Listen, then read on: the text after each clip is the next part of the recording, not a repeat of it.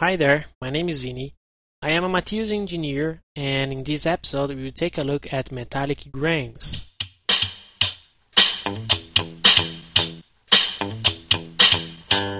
When I was little, I had a card collection within common ones, and sometimes when I was lucky, I found some exclusive cards that shine on the light. I remember that the effect of the sunlight on it was amazing, and suddenly during that trip with my family, I realized that this effect also happens in some metals. When we usually get roadways, there are many protection bars to avoid huge accidents.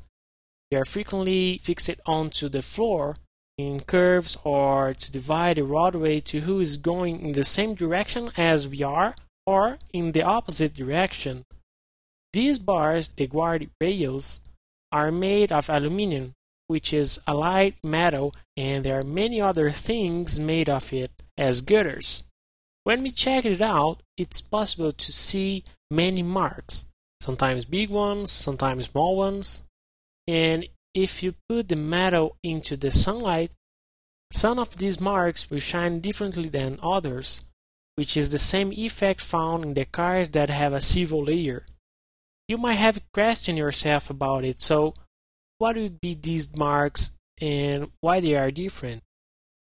These marks are grains, the same that gives to the metal the micro features that lead to the macro properties as we discussed in the last episode. They are formed during the solidification process. When the solidification of metal or an alloy happens, some nuclei are formed. It is the same process that we discussed in the 8th episode, where we talk about the bubble freezing mechanism. After the nuclei are formed, it grows and reaches nano, micro, or even centimeter structures, being visible to the naked eye. Hey, sorry for interrupting, but don't forget to like this episode and the podcast on your favorite platform. I'd love if you could share it with your friends and family. Besides, if you have any questions or are wondering about a subject, send me an email that is in the description of the podcast. As we know, the grain growth mechanism is a thermodynamic process, which means that there must be enough temperature and time for the atomic diffusion to happen. It is known as a nucleation and growth mechanism.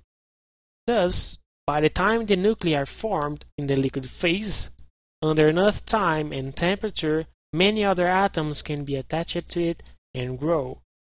They are different because the nucleation is random. The orientation of the atomic attaching will start and evolve depending on the spatial orientation. To imagine this, consider that you have many books, because you are a smart person, and you stack them up on the table. Each book represents an atomic layer, and one stack of books is one grain. The more books you stack up, the more atomic layers you have in one grain. On Earth, because of gravity, the only option of growing your stack of books is upward. So the grain book will grow by the time one new book is added on its face. But now imagine that you are in space and without gravity, considering that the books won't separate from each other, you could displace the stack of books in any angle. In other words, you could rotate it and add new books to the face that would be in any other position than up. It is what happens during the solidification process, where each grain is nucleated in random orientations, which give its final orientation when they finally stop growing.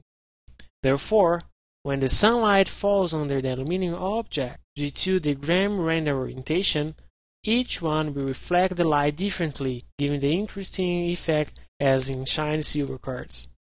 I hope you have enjoyed. Thanks for listening. See you in the next episode.